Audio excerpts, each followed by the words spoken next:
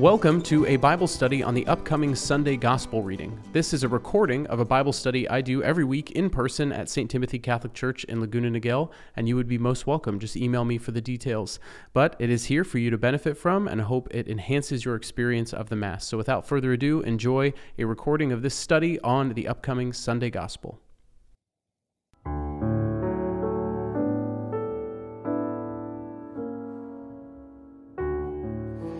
In the name of the Father, and of the Son, and of the Holy Spirit. Amen. Come, Holy Spirit. Come, Holy Spirit.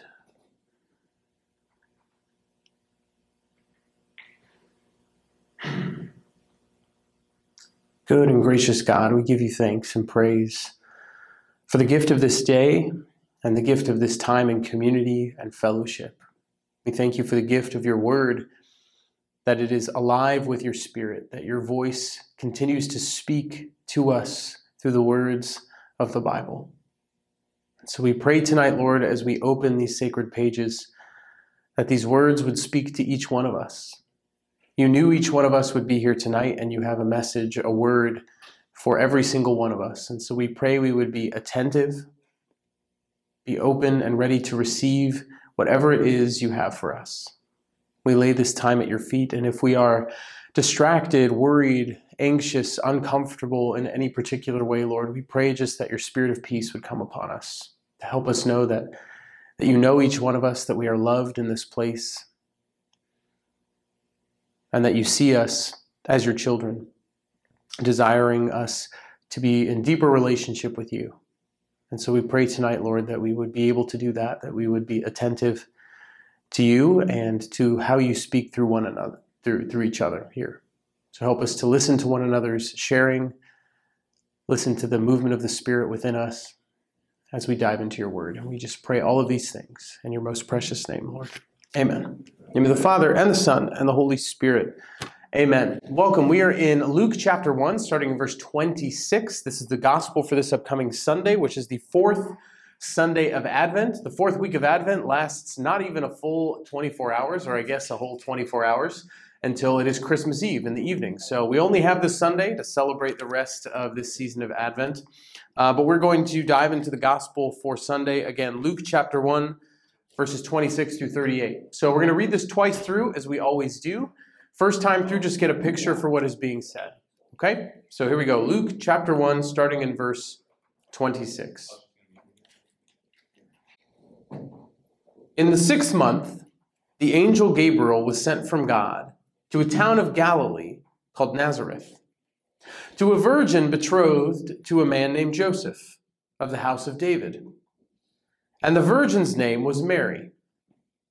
And coming to her, he said, "Hail, favored one, the Lord is with you."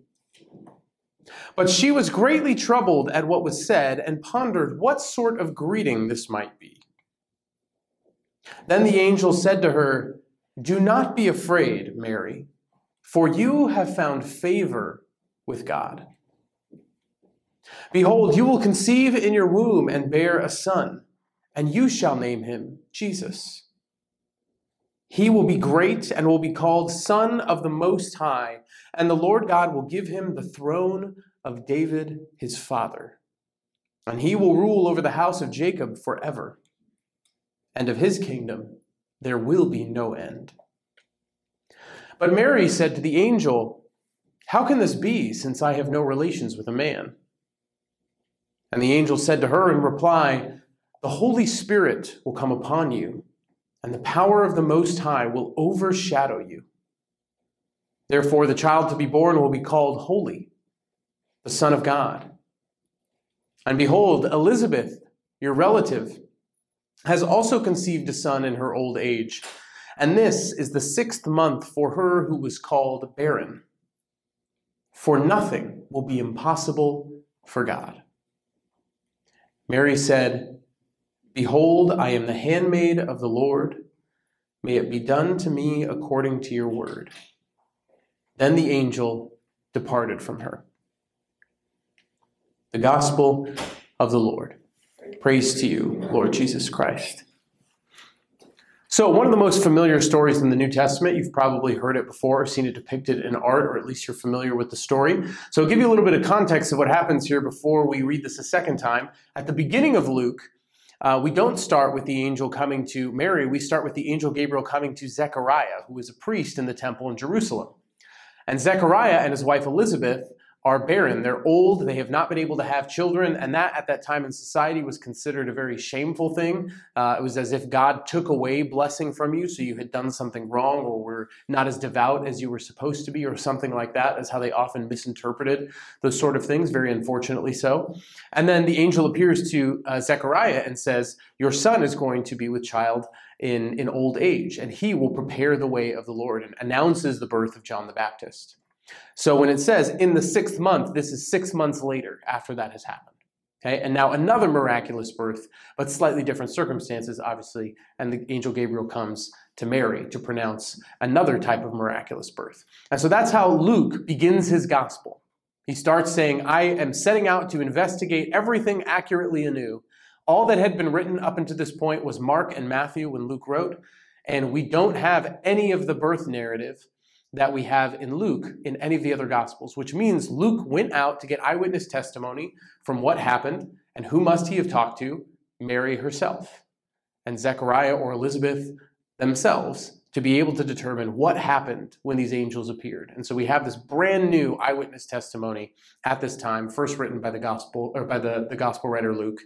And we're reading these words now to be reminded of what happens in this Advent season, or what we're anticipating in this Advent season to happen at Christmas. So that gives you a little context. We're going to read this a second time, now that you understand the scene and how Luke is setting this up. And remember, they're in Bethlehem. They've traveled because of a census to go there, even though they're living in Nazareth. And well, that's when they're born. They're in Nazareth right now. I'm sorry, I'm getting ahead of myself. So Mary's in Nazareth, and she has this interaction with the angel Gabriel. Now that's all been established, that you have the context, the image in your mind. The second time, as we read through this, I invite you to listen and just see if a particular word or phrase stands out to you. What resonates with you? What detail strikes you? Is there something going on in your own life that this speaks to? Maybe it's a singular word that just jumps off the page. Doesn't have to have anything to do with the passage. It just resonates with you for some reason. Think about those things the second time through. Why is the Lord having this stand out for you in particular? What might he be trying to say to you?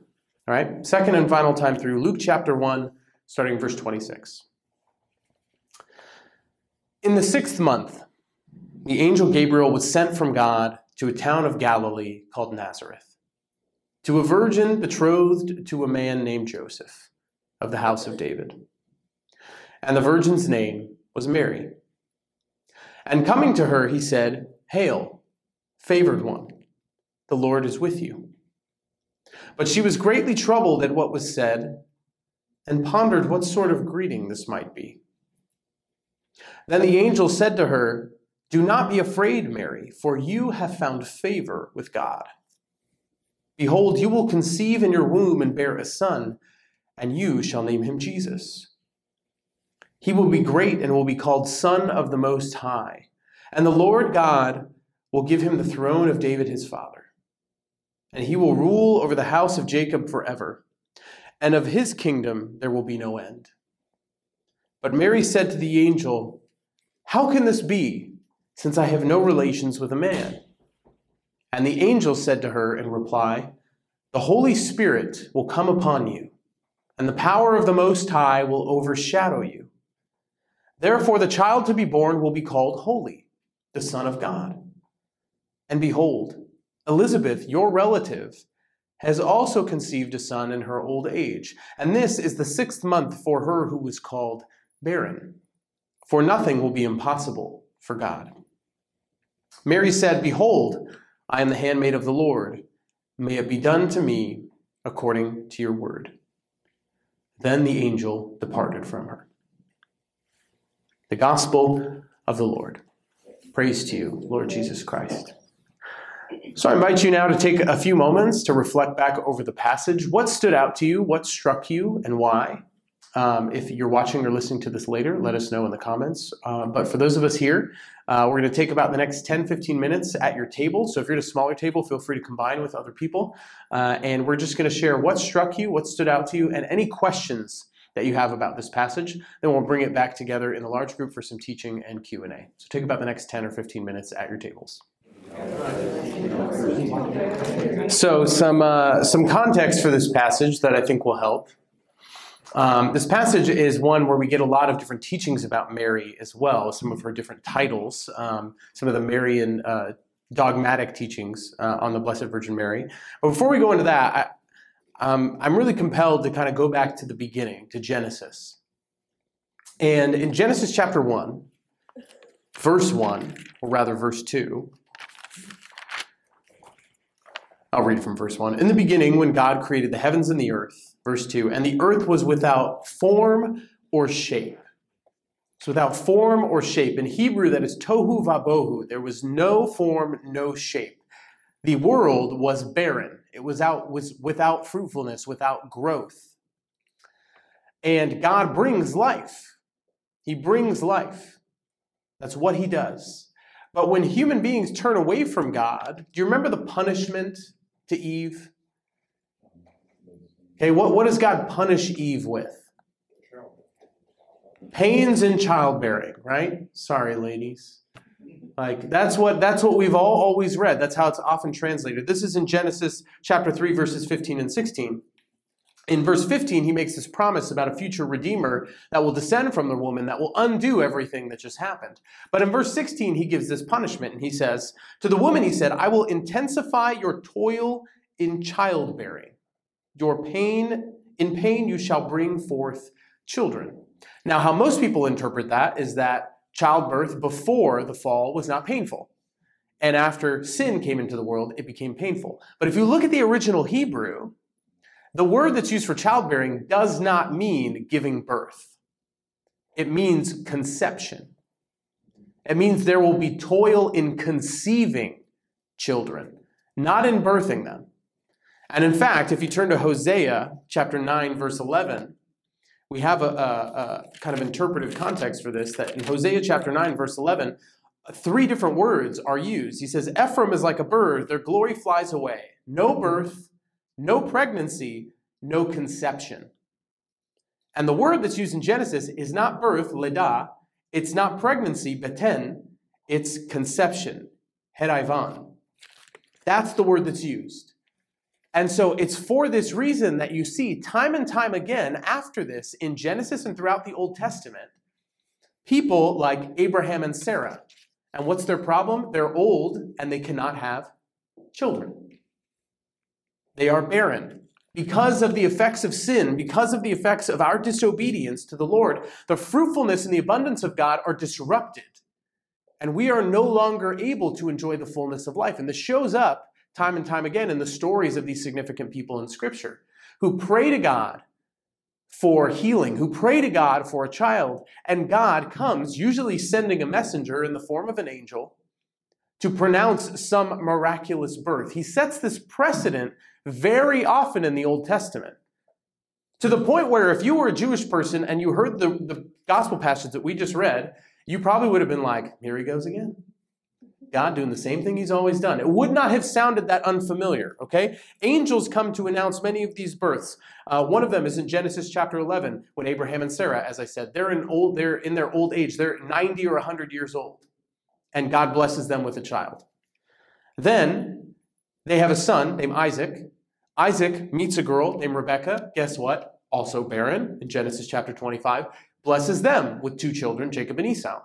Jacob meets a girl named Rachel, ends up accidentally marrying her sister, Leah, but still, nonetheless, is in love with Rachel, ends up marrying her too. I know it's weird. But Rachel, his beloved, guess what? Leah can have a lot of children. Rachel, barren, Genesis chapter 29. But God eventually blesses her with 2 children, Benjamin and Joseph.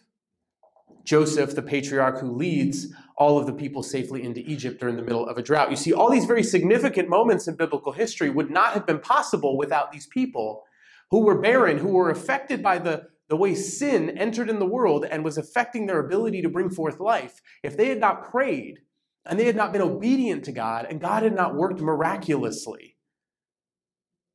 While at the same time setting up a pattern to where he could be sure that when this happened, this final time with Mary and Joseph and Jesus, yes, it would have been surprising, but it would also have been abundantly obvious and clear who was at work, that it was the Lord. This continues in the period of the judges. We have one of the final judges, Samson. Probably heard the stories of Samson and Delilah. Well, Samson's mother, who's not named, the wife of Manoah, she is barren. She cannot have children. She goes and she prays. An angel actually appears to them and says that they will be with child, and he will be a very powerful man, a powerful judge. His power will rest in his hair. Later on, Hannah, she's in the temple praying for a child because she is one of two wives to her husband, and the other wife is always belittling her because she can't bring forth children for their husband. And so she cries and she cries and she cries, and the priest says, "Get out of here, woman," thinking she's drunk. And she says, "No, Lord, I've been praying for a child." And in that desperation, God grants her a child, and she gives birth to the prophet Samuel, the prophet who announces the kingship of King Saul and King David, a very prominent figure in the Old Testament. Without this miraculous intervention of God, we would not have.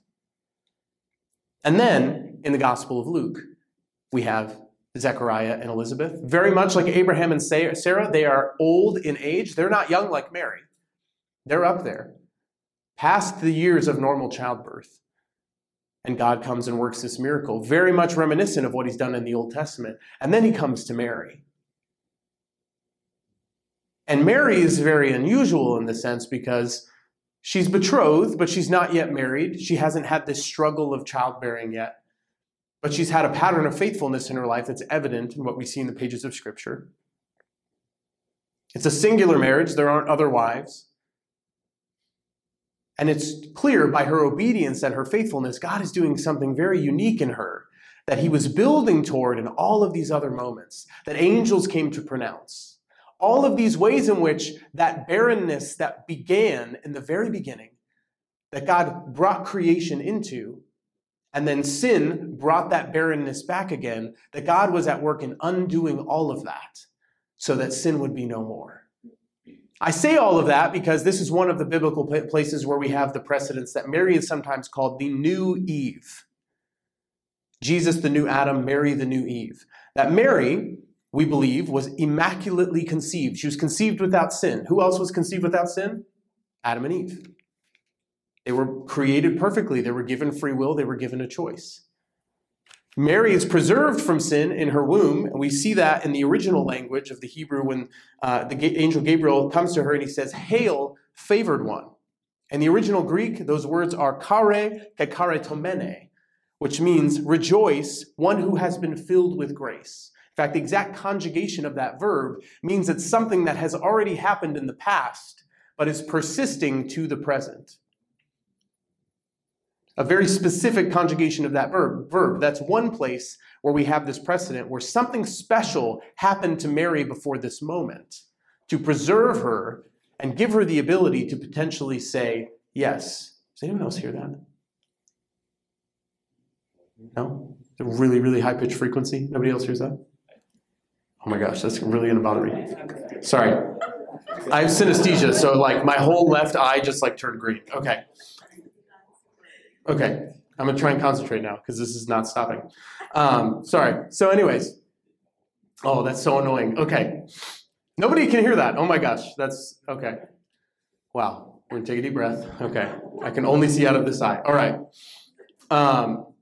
Where was I? Mary is the new Eve, okay? She's immaculately conceived. She's born without sin.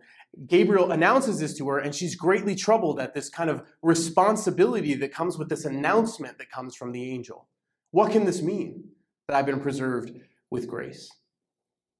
Okay? Mary is also considered, less evidence here, but another title that is relevant and why we honor Mary and dignify her in the way that we do, is that Mary is sometimes called the new Ark of the Covenant because she is the mother of God. She bears God within her, just like the Ark of the Covenant bared the presence of God to the people in Israel in the Old Testament. Okay, and so we see that in Revelation chapter 11, verse 19. God's temple in heaven was open, and the Ark of the Covenant could be seen in the temple. There were flashes of lightning, rumblings, and peals of thunder, an earthquake, and a violent hailstorm. A great sign appeared in the sky, a woman clothed with the sun. So in Revelation, the vision of the Ark of the Covenant comes with the vision of a woman, and that is Mary. And the interesting thing about the Ark of the Covenant is that for many years it was traveling with them in the desert while they wandered, Moses and the Hebrew people. When they came into the Promised Land, they built the temple, and it dwelled in the Holy of Holies in the temple, in the innermost sanctuary where Zechariah was when the angel Gabriel spoke to him. But the Ark of the Covenant was not there. It had been lost. When the first temple was destroyed, there's this one not often read or known about scene that happens in 2 Maccabees chapter 2.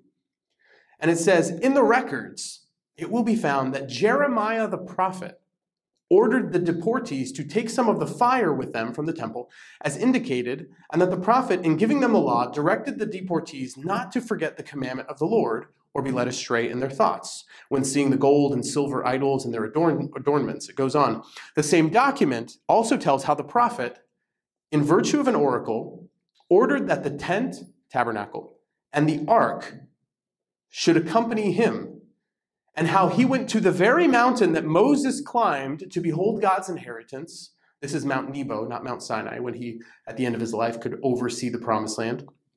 When Jeremiah arrived there, he found a chamber in a cave in which he put the tent, the ark, and the altar of incense. Then he sealed the entrance.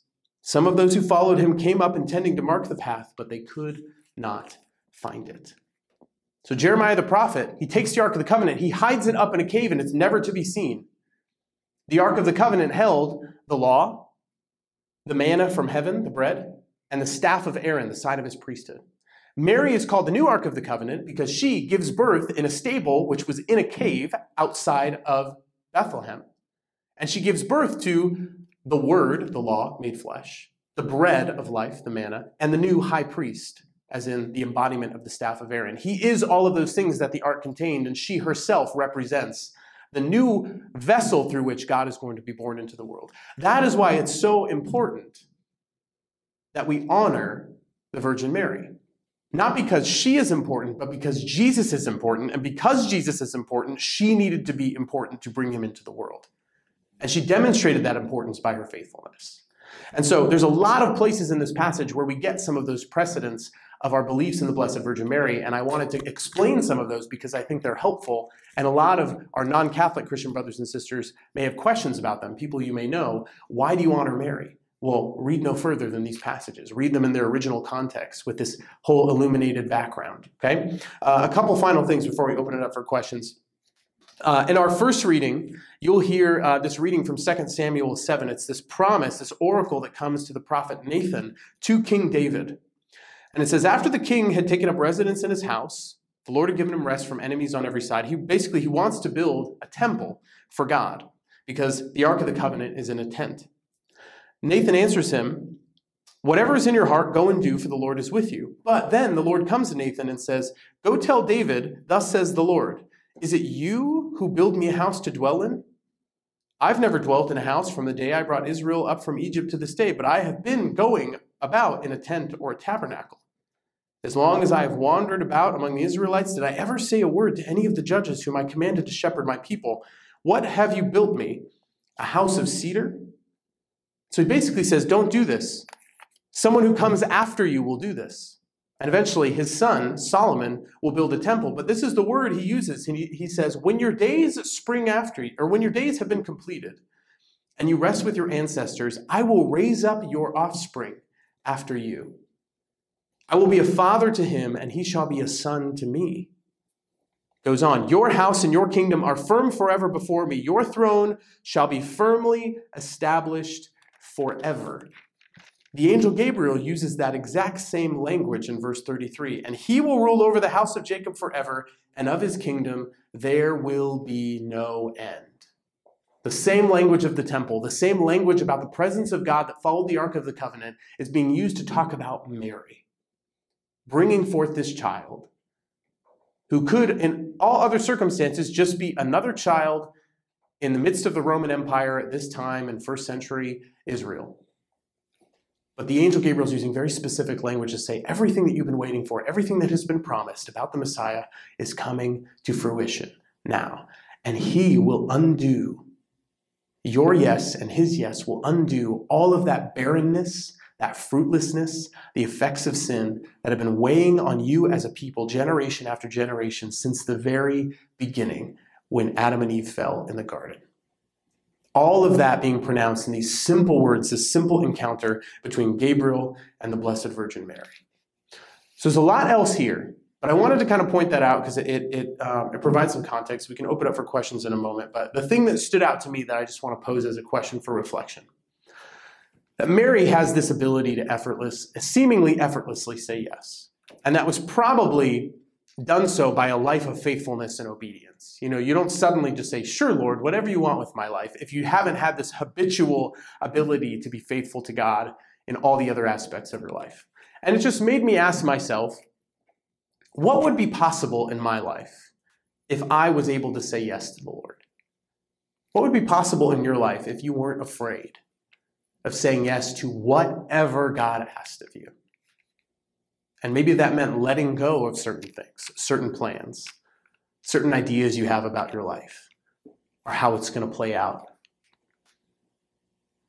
What would be possible if you were able to give a 100% emphatic yes to the Lord, even though the instructions as to how this is going to play out are not given? Mary is not given a playbook. Mary is not given a set of IKEA instructions about how to raise this child and how he's going to be the Messiah. She's given, at best, page 1. And then the angel says, see ya, and leaves. And she is still able to be faithful. What would be possible if we had that type of faithfulness? What could God do in your life if you were willing to say yes and have no fear whatsoever? So with that being said, what things stood out to you in this? What other questions do you have about this reading? Daniel. I'm just confused about verse 31. Verse 31. So verse 31 says, you will conceive in your womb. And then Mary says in reply, how can this be since I have no relation with a man? So verse 31 is saying future tense, and then with verse 34, it's a present tense. So I'm confused on why she answered in that way when she's betrothed to Joseph. So she could conceive in the future still. She could. Why was she saying that? Yes. Yeah, so this is another one of the dogmatic teachings about the Virgin Mary, is that she was a perpetual virgin. Okay? So the church teaches that Mary was a virgin for her entire life, and that she never entered into the sexual act with Joseph. Now, there are a couple different historical precedents for this, where there is actually writings among a lot of the church fathers that say that Mary, when she was a young child, was brought to the temple and made a perpetual vow of virginity. And she was going to live as a virgin in the temple. And when this was announced to her, this wasn't to disrupt her vow of virginity, which is why she asks the angel, how can this be? Basically saying, are you asking me to break this vow? And the angel is telling her, no, this is how practically this is going to work. That at this time she was secured a husband, and these writings of the church fathers say that Joseph had been older, potentially married previously, and Mary was entrusted to him so that she would be cared for and provided for in this vow that she had made in the temple when her parents eventually age and die, that she would have someone to care for her. That was kind of the arrangement that some of the church fathers wrote about what Mary and Joseph were like. That's not in the Bible, so we can't say that that's doctrinally true, but a lot of them write about that. So if that's to be believed, then she is asking about the practical nature. How can this be? If that's not to be believed, still, she's betrothed to Joseph. They are legally married, but they have not yet celebrated their wedding ceremony, which was when the act of consummation happened. So they would not yet have been able to conceive a child. It wouldn't have been appropriate for the marriage ceremony at that time. So she could have conceived Jesus with Joseph, but it's clear here that the angel is saying, no, this is going to work a different way. That you have not yet conceived. It is going to happen. I am telling you how it's going to happen so you are not confused. And it would be very confusing if Mary did not persist in her vow of virginity continuously, because then the paternity of Jesus would be ambiguous. So it's another piece of evidence to show that Mary must have remained a perpetual virgin, because otherwise the paternity of Jesus could have been called into question, and that would have been very bad for the church trying to argue that Jesus is the Son of God when Joseph is over here being like, yeah, I'm married to her though, so that would be kind of complicated. So that's why there's a difference in tense. Okay. Yeah, great question. Yeah. On the note of Daniel's question, Mm-hmm. verse 18, Zechariah kind of asks a similar question Yes. to the angel, but he gets punished with speechlessness. Yeah. And Mary doesn't get the similar treatment. I've always been confused. Do you know why that is? Or... Yes, yeah. So there's so many similarities. If you compare the story of the angel coming to Zechariah and Gabriel coming to Mary, I mean, very, very much similarities, like in the exact language. They're both greatly troubled. The angel speaks to them, says, do not be afraid. You will bear a son. Tells them what they will call the son. He will be great. They reply to the angel. The angel answers that they are Gabriel sent from God. And then this word, behold, that this thing is going to happen. And so the conversation plays out almost exactly the same. And yet, they both question the angel. Mary is not punished, but Zechariah is. And the teaching on this is that, wow, my voice just went through puberty again. But the teaching on this is that Zechariah, because he's in old age, he's asking a question, how can this be, as if he doubts the ability for this to happen. Mary doesn't doubt the ability for it to happen. She's asking a practical question. How is this going to work? Do you want me to break my vow of virginity? What's going to happen? So she is asking a question, I'm going to be faithful. Tell me how this will happen. Zechariah is asking a question, are you sure this is possible? So his is a question that has a little bit of a tinge of doubt. Hers is more asking for direction so that she can be obedient. Yeah. Questions? Yes? I have two questions. Please. So first question is, I would like to have a better idea, better sense of the role the Holy Spirit plays in the conception of Jesus. Sure. So it's mentioned in verse 35, the angel said to her in the cry, the Holy Spirit will come upon you, and the power of the Most High will overshadow you. Therefore, the child will be born will be called holy, the Son of God. So just want to have a better sense of the role the Holy Spirit plays in this gospel reading. Okay. And the second question is, just curious about the role of the 6th month, why the angel Gabriel came to Mother Mary in the 6th month, and as well, why also Elizabeth was conceived, and this is the 6th month, and telling her at the 6th month as well. Both verse 26 and 36. Yes. Okay. So what role does the Holy Spirit play in this whole act of conception? And why is it specified twice that this is the 6th month of her pregnancy? So first, I'll do the 6th month because that's one is a little bit easier. So that, first of all, is a note that they wanted to emphasize, that they knew exactly the timeline of these pregnancies, that John the Baptist was going to be older and yet would submit himself to someone younger than him, which was very unusual for this time if that person wasn't very important. But also it helps us actually provide a date for the birth of Jesus that's actually around Christmas. So how we do this is that in the first chapter of Luke, Zechariah, as I said, he's in the Holy of Holies. They're drawing lots to see who is going to go in and make the sacrifice or the offering in the holiest part of the temple. That only happened one time a year, and that was on the Day of Atonement, which is on or about the fall solstice, the first day of fall. So let's say about September 21st. This announcement of conception happens 6 months later, March 21st.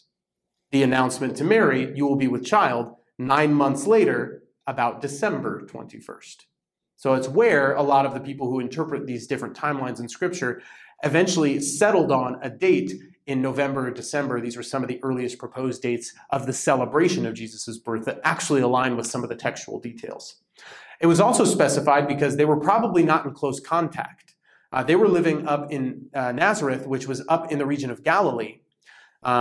Zechariah and Elizabeth were down in Judea hill country, which was a further distance away. So they would only see each other potentially on pilgrimage feasts, which were about 3 times a year, but only mandatory for the men. So the women may not have seen each other, so Mary may not have even known that Elizabeth was pregnant. So the angel is telling her this so that she can then go and help her cousin in pregnancy, which is what happens immediately after this. Okay? So that's why the 6th month is specified, for various reasons. What role does the Holy Spirit play in all of this? This is a really interesting one because it says the Holy Spirit will come upon you and the power of the Most High will overshadow you. This word overshadow in Greek, episkiazo, is also used at the Transfiguration when the power of God overshadows the hill when Jesus appears in his glorified form.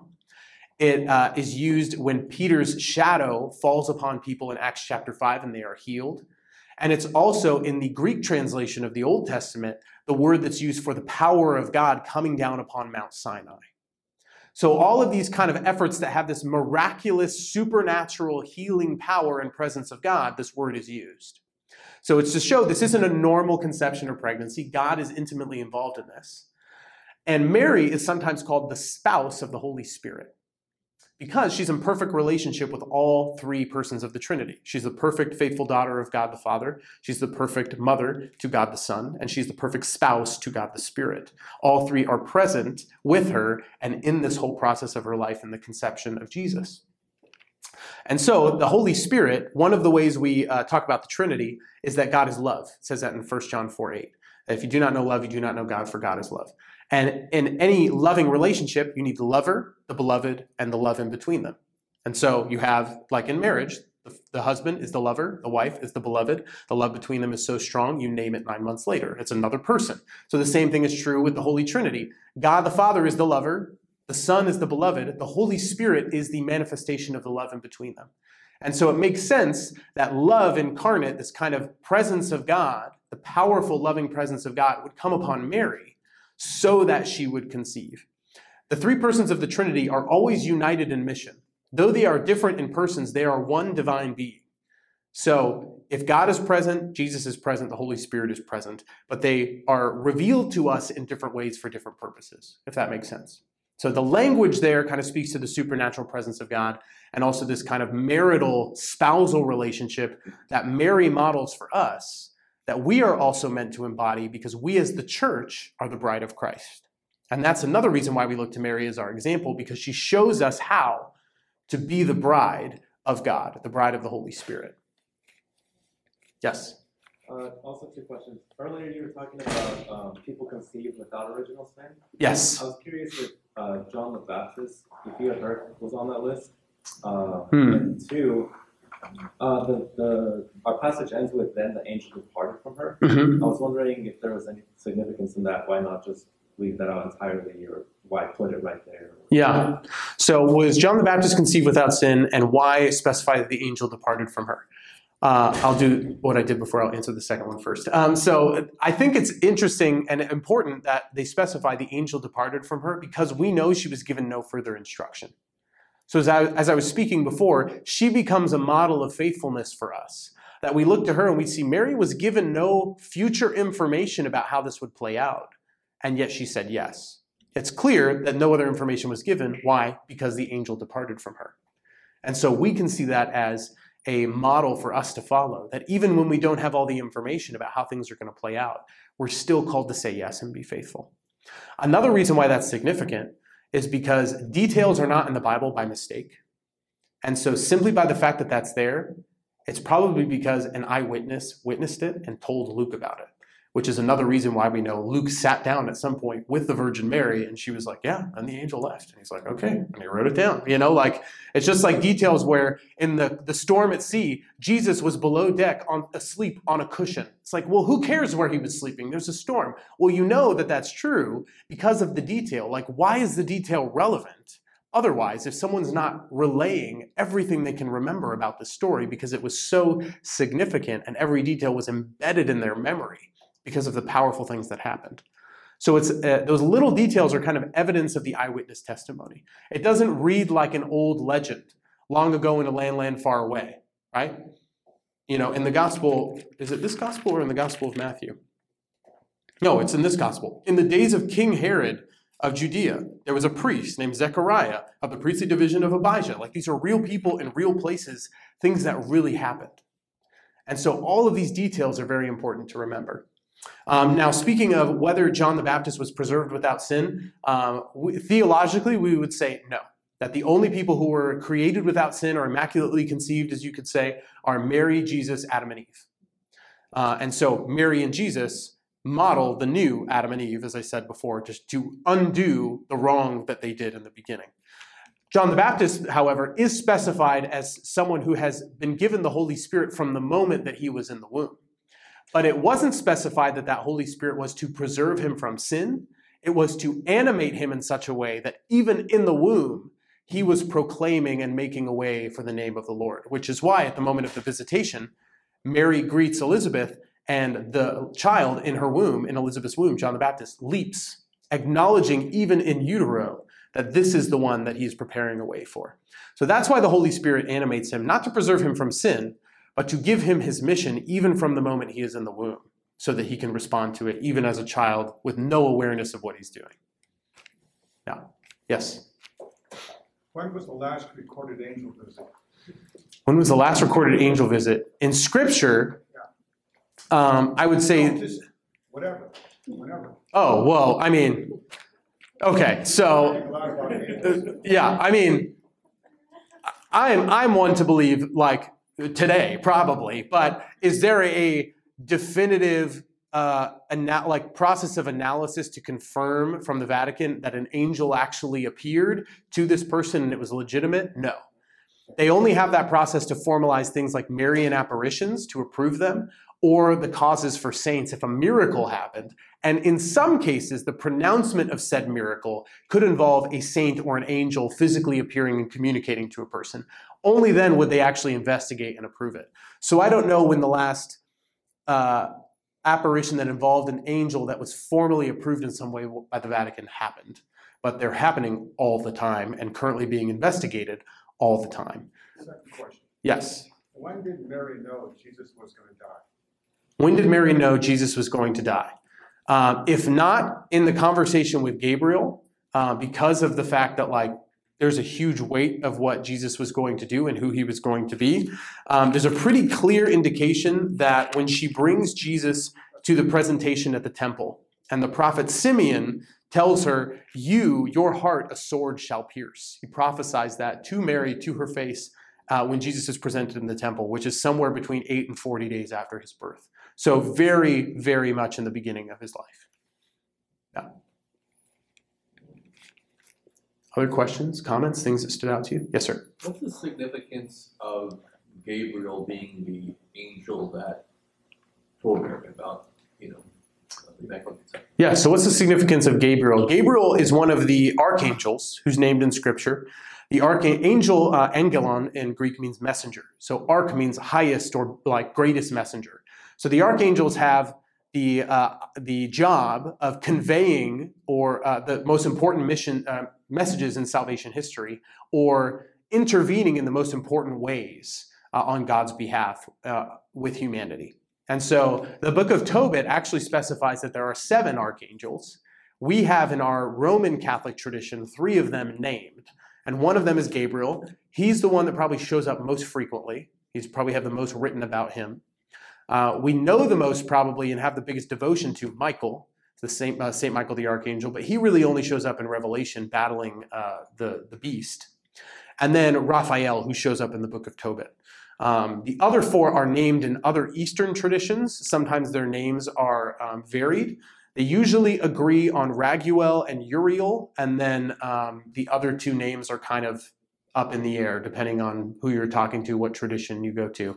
But in some traditions, they have specific names, specific roles. Uriel is believed to be the angel with the flaming sword that guarded the Garden of Eden when Adam and Eve are kicked out. He's believed to be the person who had that job in most traditions. And then I'm not familiar off the top of my head with the other ones, but they're the ones who play the most significant role of any of the other angels in interacting with humanity in the recorded ways or testimonies that we have throughout salvation history. Yeah, you're welcome. Yeah. I read somewhere that Mary actually communicated with angels.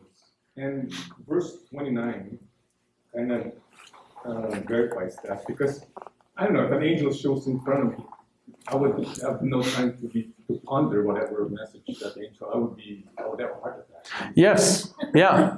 Well, I mean, I'm not really sure why it would be up for dispute if Mary communicated with angels, because otherwise, like, this whole gospel passage would make no sense. Like, she's having a conversation with an angel, so she's clearly communicating with them.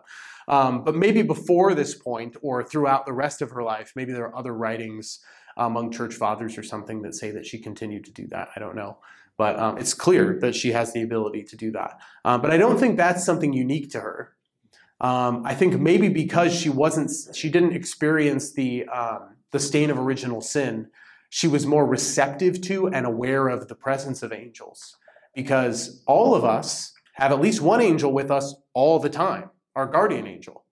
And whether or not we're aware or receptive to the presence of that angel could have to do with the fact that we are busily attentive to other things, or we are shrouded by the fact that we have original sin, or that we're struggling with some habitual sin that prevent us from seeing the presence of the divine in our midst. But we all have that capability. God gave us our guardian angels for a reason. We have the belief that we can ask them to pray for us, and prayer is communication. So we all have the ability to commune with angels, to speak to them, and potentially to allow them to speak to us. It's whether or not that kind of pathway of conversation is open and uninhibited by sin or by distraction. Yeah. And another reason why Mary is a great role model for us, because she shows us what can happen when you are completely uninhibited and devoted to the Lord, how you can have this ability to commune with the angels. I think there is actually I don't know why this just like lightning bolted my head, but I think I might be making this up. I'm fully admitting that right now. But I think I've read that there's a tradition somewhere that says that the angel Gabriel was actually Mary's guardian angel. But I don't know. Because there's another tradition that says St. Michael was Jesus's. But yeah, I'm not 100%, don't quote me on any of that. But it would be super cool. Yes? Just curious if you had heard some saying that Jesus' birth took place sometime around the summertime? Yes, yeah. Some people claim that simply because there were shepherds tending their flocks. And their whole argument is that wouldn't happen in the wintertime. And I don't know about you, but I'm thinking that first century Israel didn't have the same kind of weather-based tendencies and comfort and climate patterns that we have, and that if you depend on your flock for survival, you're going to tend your flock all year round to make sure you have food and wool and a way to make a living. So most biblical scholars don't really give that particular argument a lot of credence. Some of it is just the actual date that it was celebrated was disputed and was moved several times. I think the earliest date was somewhere in late November, around our time for Thanksgiving. But eventually it got settled on December. The church celebrating the birth of Jesus on December doesn't definitively say that we believe that's the day he was born. That's just the day we celebrate it. And another reason why we celebrate it this time of year is because it's the time of year when it is darkest during the day and then shifts to get lighter and lighter and lighter during the day, as a symbolic representation of Jesus being the light of the world and shining light in the darkness. So there's a lot of reasons why we celebrate it, but none of them are saying we definitively declare that we historically believe this is the exact date that Jesus was born. So there's no need necessarily to defend it. It doesn't really matter when we celebrate it. Other people will try and align the birth of Jesus with other pagan festivals or births or celebrations of other deities that had this kind of messianic quality, and they'll try and align these prophecies. The problem with that is you look on any pagan calendar and you can plop any pagan festival near any date on the calendar because they were so frequent. So it doesn't really make any significant difference that they have these similarities or these details. So that's another thing that can be brought up, similar to that kind of criticism of the dating of Jesus' birth. But that's the main one I've heard as to why they don't believe it was that time. Yeah. Yeah, Rich. So if I recall from astronomy, didn't they go back and figure out there was something that would have led the Magi? There was a triple conjunction, which is when the planets go like this sometimes. And wouldn't that help define the date too? They can do the astronomy. It could, yes, yeah, because you can rewind the stars back however far you want now that we've mapped them long enough and we know their patterns. And so somewhere around the year 4 BC, 4-3 BC, there was alignment of Jupiter, Saturn, and Venus, I believe, that is sometimes called the Star of Bethlehem, because Venus, it looks like the brightest star in the sky when it's illuminated in our hemisphere. And it usually is very close to the moon. And so all of that light would have been pretty significant. Jupiter also is always a sign for people who read the stars of the king. It's the king of the planets. It represents Zeus. And so that's why they said, we're here to see the king of the Jews, because they saw the sign of the king in the sky. So that's what they do believe. There was also a famous comet, Halley's Comet, I think, around the year 6 or 7 BC that they said could have been it, could have led them in a particular direction. But those are the kind of the astronomical signs they believe could have been present at a time where the Magi would have seen it and then begun this trek. The problem with dating that is that there's no clear sign that the Magi came at the moment of Jesus' birth, because by the time they came to him, they were in a house in Bethlehem. They were no longer in the cave. So some time had taken place, or it had passed. So Jesus could have been as old as 1 or 2 by the time the Magi finally showed up. So we have kind of a wide range of astronomical possibilities that could have been that kind of Star of Bethlehem. Or very well, it could have just been something miraculous that we don't need any scientific explanation for, because God can do that. He does that all the time. So, which brings me back to my question for reflection as we close it up. What could be possible? What divine, miraculous, supernatural things could be possible in your life and in mine if we weren't afraid? If we followed the example of the Blessed Mother, if we said yes, if we were willing to go wherever God led, if we were willing to let go of our plans, our ideas of how our life looked, our ideas that maybe God can't use me because I'm too messed up, or I'm too big of a sinner, or I'm not gifted like that person, or I don't know all the answers, if we just set all that aside for a moment, and we recognize that instead of coming to the high priest, or coming as King Herod, or coming in the temple in Jerusalem in a very significant place, Jesus was born to a poor family whose mother was a child, 12 to 15 years old, proper age of betrothal at that time, but still very young, poor, in a backwater nothing town of Nazareth that was very new, with about 100 or 200 residents, nowhere on the map, nowhere significant. And yet, because of one faithful yes, the entire shape of Western society and all of human history was changed forever. And so what could be true if you and I set aside our expectations and recognize God likes to work in very upside down, backward ways sometimes? He likes to surprise us with his grace and not give us the whole plan, because what fun is that? And if we were just along for the ride and allowed God to work in us, to recognize his faithfulness is always at work, it's always true, and we can just trust in him. And so this Christmas season, as we end this Advent season and go into the Christmas season, I really want to invite you into that place of contemplation. What could God do in my life if I expected the unexpected? If I every day woke up and expected miracles to happen? What could he do? Let's pray. In the name of the Father, and the Son, and the Holy Spirit, amen.